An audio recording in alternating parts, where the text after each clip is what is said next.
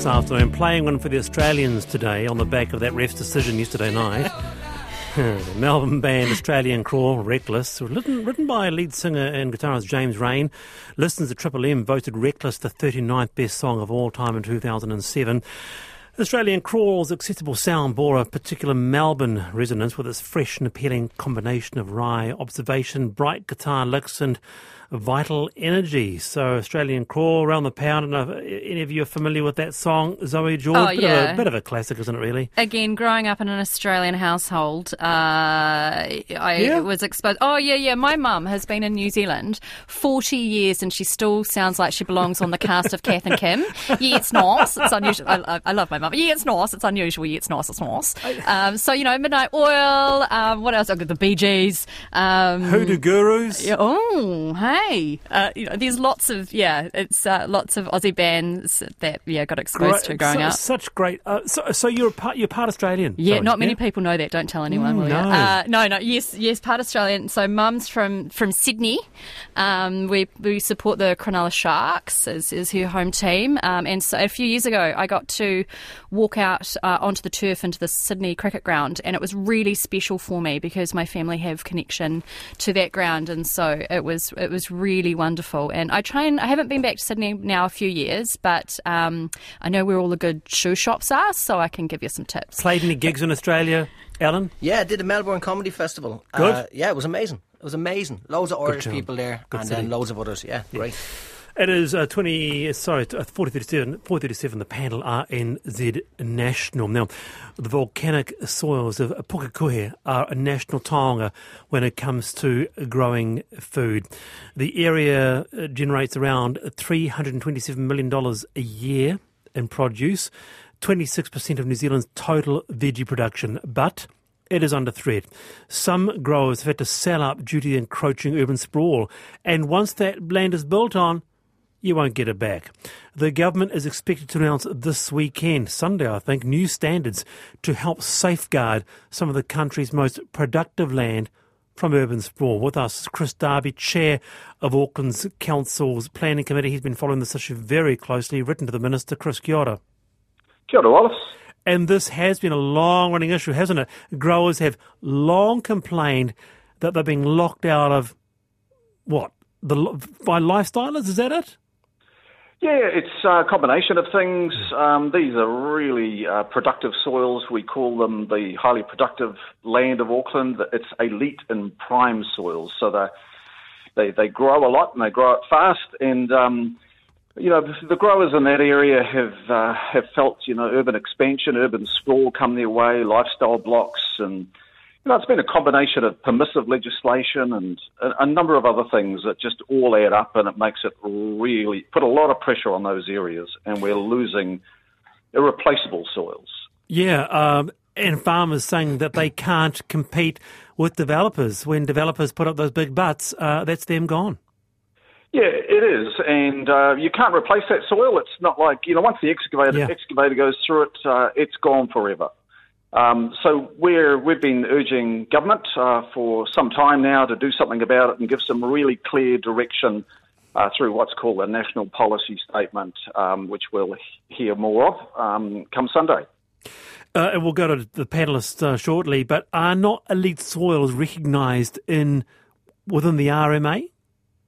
Well, the RMA, the Resource Management Act, is a permissive piece of legislation, and it doesn't really afford the protections that are necessary to these extremely valuable soils. So what we're looking for is for, that value of primary production land to be given adequate consideration under legislation.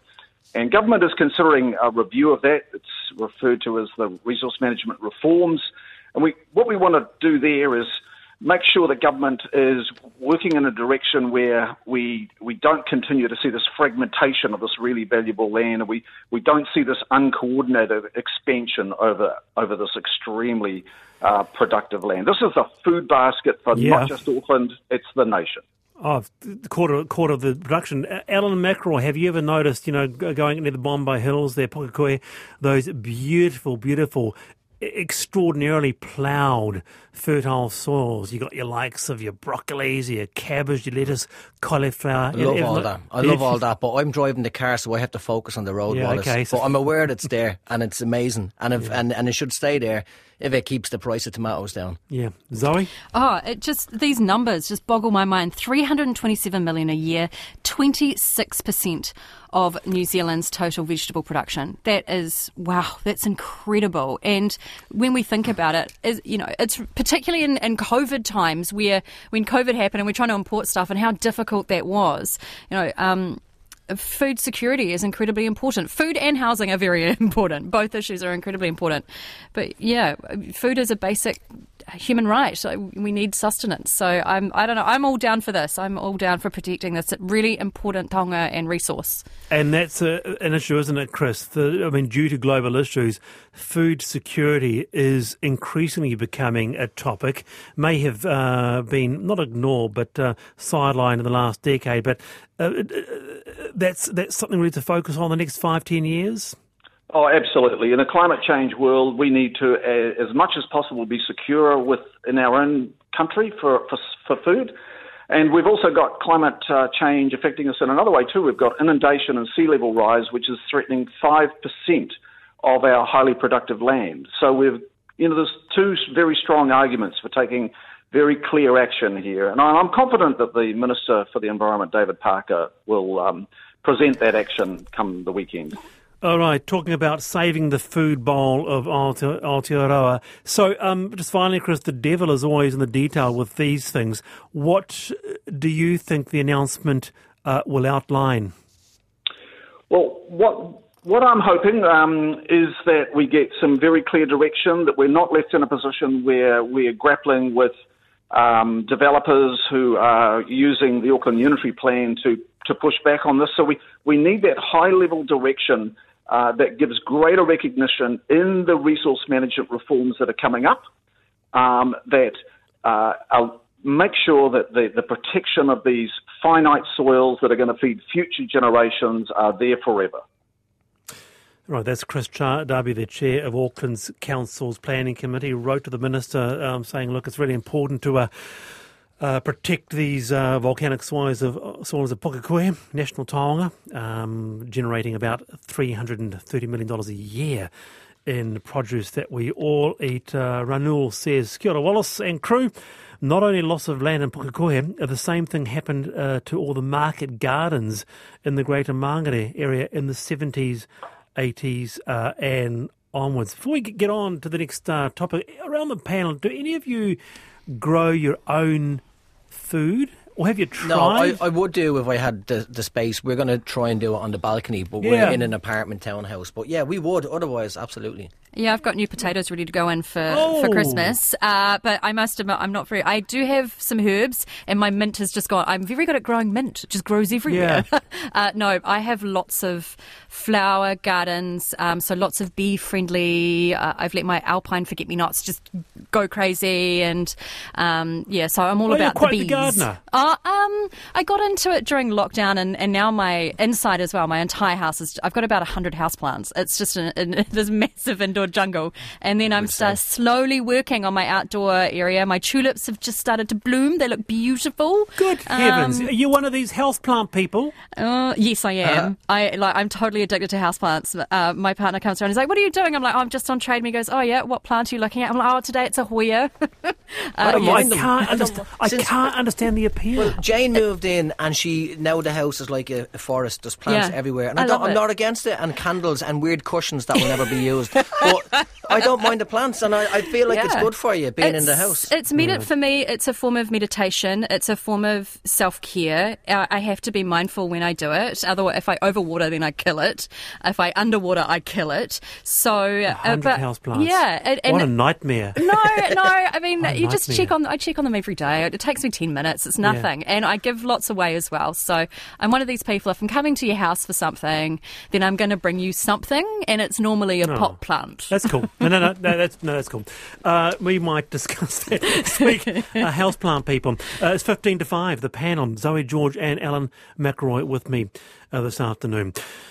Previously on the panel, we have discussed closed captions being popular amongst Gen Z. For example, I'm not Gen Z, I'm what am I, Generation X, Gen X? I love captions. I can't watch anything without captions these days. Even your Coro Streets or your Grand Designs, got to have the captions on. But for many, it's not just a preference or a trend, it's a necessity. This week, 17-year-old Hope Cotton handed in a petition with more than 2,000 signatures to Green MP Chloe Swarbrick.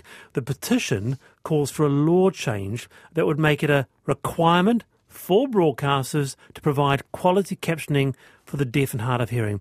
And with us now is Hope Cotton. Kia ora, Hope. Nice to have you on the program. Kia ora. Thank you for having me here today. How much of a difference do captions make to your life? How essential, I guess, are they for you? Oh, absolutely essential. They're life-changing. I cannot follow at all without captioning. I often actually, if things aren't captioned at home, I'll sit and I'll read a book while the rest of the family watches TV. It's just impossible to understand without captioning, really. And I think you were saying, Hope, that it was especially, the issue became especially heightened in lockdown, where teachers were doing online learning, but they weren't making a lot of stuff accessible to people like yourself, Hope. Tell us about that. Yeah, so that was really difficult. There were things like we'd have to do a film study and we'd have to write about the dialogue or the music. And I was like, I can tell you all about the colours, but if it's not captioned, I can't tell you anything about that. And there was a documentary I had to watch for my history class on the Vietnam War, and they had captions, but they were auto-generated, and those usually have an accuracy about 50%, so every second word is wrong. So it was like talking about unicorns and rainbows instead of Ho Chi Minh, and I didn't do very well there. Oh, no. We'll come to our panel soon, Hope, but here's the deal, and this is extraordinary, and I didn't know this. So the US do captioning. It's regulated. Australia do it. We don't. Yeah, and that's how you know it's bad if Australia's better than us, isn't it? Well, let's go to Alan on this. Yeah, no, I wasn't aware of that. I thought there was always an option of captioning. So I especially during lockdown when you ran out of stuff to watch, you ended up watching the foreign movies and you'd read the captions and stuff. So yeah, I think everyone should have the right to know what's happening on Married at First Sight Australia. I hope stay there. Let's bring Zoe in. Oh, Hope, you are an absolute inspiration to me. 17 years old, not even old enough to vote yet, and yet you are leaving your mark on the world. I think it's incredible. I cannot wait to see what else you achieve as you continue on with your life. What you are asking for is incredibly important. Information should be readily accessible to all people, particularly in this day and age. And so I wish you all the best. You've got my vote. Oh, thank you. Some also are saying, there is captioning in some of those pretty important times. For example, people talking about what about the 1 p.m. COVID stand-ups, but that's not. There was even issues with that, wasn't there, Hope? It's not always that accurate. There were things like ear masks instead of wear masks, and it's quite hard to follow along. And also, they'll cut off into the next story once Jacinda stopped talking, but the captions haven't necessarily caught up with her. You miss the last two sentences. There's a lot of playing catch-up, and the captions aren't always very accurate. So it's quite frustrating. Look, I really hope this gets through. If the US do it, Australia do it, there is a sense of, if we want to be inclusive, why shouldn't we be doing it here in Aotearoa? Can I just ask you about this this trend, though, to actually have captioning? I mean, what do you make of that? Because there is this sense amongst particularly younger people, millennials, that it's actually now preferred to have captions. I think there's a lot of reasons why it's preferred. Firstly, it's a lot more convenient if you're in a noisy environment like public transport and you don't have headphones on you. You can still watch something. Ah. I think then also a lot of people have some form of hearing difficulties, a lot of us are starting to use a lot more headphones and loud music, and that can actually have quite a negative effect on your hearing without realising it. And then there's also neurodivergent people who find it easier for auditory processing if they have captions. So I think it's the thing of preference. Okay. Look, finally, and I do have to ask you with the new merger, TVNZ and RNZ coming up. Have you broached this subject with Broadcasting Minister Willie Jackson? I have broached the subject with him. He kind of said that they would try and address it during the merger, but they weren't looking at legislative change, which, to be frank, isn't really good enough. Without laws to protect these rights, who's to say that they're going to stay in, and who's going to say that the Labour government and Willie Jackson is going to be in next term, and that those laws and those rights will still be in place without laws to uphold them. And we really need law change. We should have had law change a long time ago. All right, so you'll be wanting to push the minister on that? Yes, definitely. Keep fighting the good fight, Hope. I reckon you can do it, and this is it's incredibly important mahi that you're doing. Thank you so much. That is a 17-year-old Hope Cotton handing in a petition with several thousand signatures asking for closed captions. The petition will call for a law change to make it a requirement for broadcasters to provide quality captioning for the deaf and hard of hearing. We'll follow that up and see where that sits with the merger of TVNZ and RNZ as well. It's Te Wiki o Te Reo Māori, Māori Language Week, which gives us all the more reason to celebrate Te Reo as the national taonga that it is. And this article in Newsroom caught our eye here, research showing that people who are bilingual may be more resilient to mate wareware or dementia than those who only speak one language. It was a very interesting article, so we thought we'd get the senior lecturer at the University of Auckland School of Psychology, Dr. Macarena Dudley, on. Dr. Dudley, kia ora. Kia ora, mihi te wiki o te reo Māori. Oh, ka pai, lovely to have you on the program. What difference does the use of te reo Māori make to people with dementia? What have we found here? Well, so we asked over 300 people what their experience of this of mate wari of dementia was, and we got many stories. It was quite amazing the number of stories that we got where they were telling us that the person with mate wari with dementia, when they came onto the marae and they started hearing and even speaking the reo, which they hadn't done for maybe sometimes most of their lives, then that cloud that would dissipate the symptoms that they had been displaying of mate wari of dementia seemed to lift that period of time. And we just, as I said, there were many stories that came through to that effect, and we found this really fascinating. And so we thought that there's probably two reasons for this. Right. And there is some evidence, yes, that, bilingual people have more activity, neuronal activity going on in the brain. So there's that reason. And but probably what we thought was these people who are hearing the te reo or speaking the te reo, what they're doing is they're going into a comfort zone. They're going into a zone where they are feeling safe, and particularly they're going into a place where what they're hearing is familiar to them. And we think that is the reason why that for that period of time, they're not so confused. And because we know that people with dementia often, if they're in a familiar environment or, they hear that they're meeting new people, they can become very confused and very frightened. So we think that's the other side of it. It's a social gathering, which probably draws on long-term memories where they do feel comfortable and safe. Yeah. Yeah. Kia ora, Dr. Dudley. We have a panel with us as well, so they'll have some questions of views. Zoe. Kia ora. This is incredible. It's amazing. As part of your research as well, did you look at how often te reo was being used on a daily basis and whether there's any correlation for being able to keep dementia at slight bay by talking and engaging with different languages every day? No, we didn't do that. That's something that I'd like to follow up. So these were just like ad hoc stories from various whānau, various kaumātua, from their experiences. But I mean, I would like to sort of like measure it to some degree. Yeah.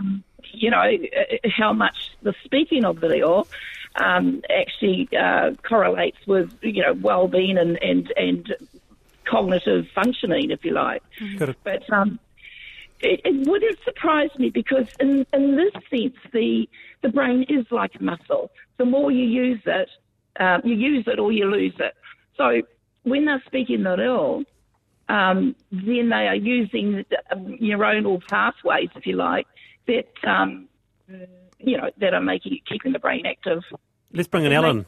Yeah, I've actually seen this with my ex's family. They're all Dutch, and when our granny was suffering from dementia, when she was around other old Dutch people that were also suffering, she just became alive again. So she always spoke English when I knew her, and then when she was in the home, then she just went back to where she was and was cheerful and jovial. So I've seen it actually happen. Yes. Well, I mean, I can, I sort of can tell you the story about this woman whose father had dementia, matiwariwari, and her husband would go and speak to him, and she'd say, you'd think that my father had nothing wrong with him. He remembered everything. But the minute you spoke English, that was it. He just didn't want to know. Yeah. So I think there's a lot of things going on there. Perhaps he had been punished as a 5-year-old, as a child, for speaking the reo. So maybe it's evoking some kind of negative, emotions in him, whatever. That kind of story was really common. Really interesting research, Dr. Dudley. Kia pai te rā. Thank you very much for being with us this afternoon. Oh, kia ora, my honour. Thank you. Mihi. Yeah, I'm here. That's Dr. Makarena Dudley, Senior Lecturer at the University of Auckland School of Psychology. And that is us for Friday afternoon. You have both been wonderful. Thank you. It's So have been you. a joy. The world's highest mountain, confused about that. I don't know what it is now. Now that Don't I be asked confused. Don't be It's still confused. Mount Everest. Yeah, don't worry about it. It's still what you knew at the start of the show. Yeah. Good Still on Mount you. Everest. Very, very good. All right, kia muta te hōtaka mō tēnei rā, kia pai tō koutou pō. That's the show. Have a great night. Cheers, Ellen. Cheers, Zoe. Thank you. Lisa You're Owen with welcome. Checkpoint next. And a big thank you to my wonderful producer, Charlie Drever, who's on a well-deserved break next week. I'll see you next week, 3:45 Monday. Till then.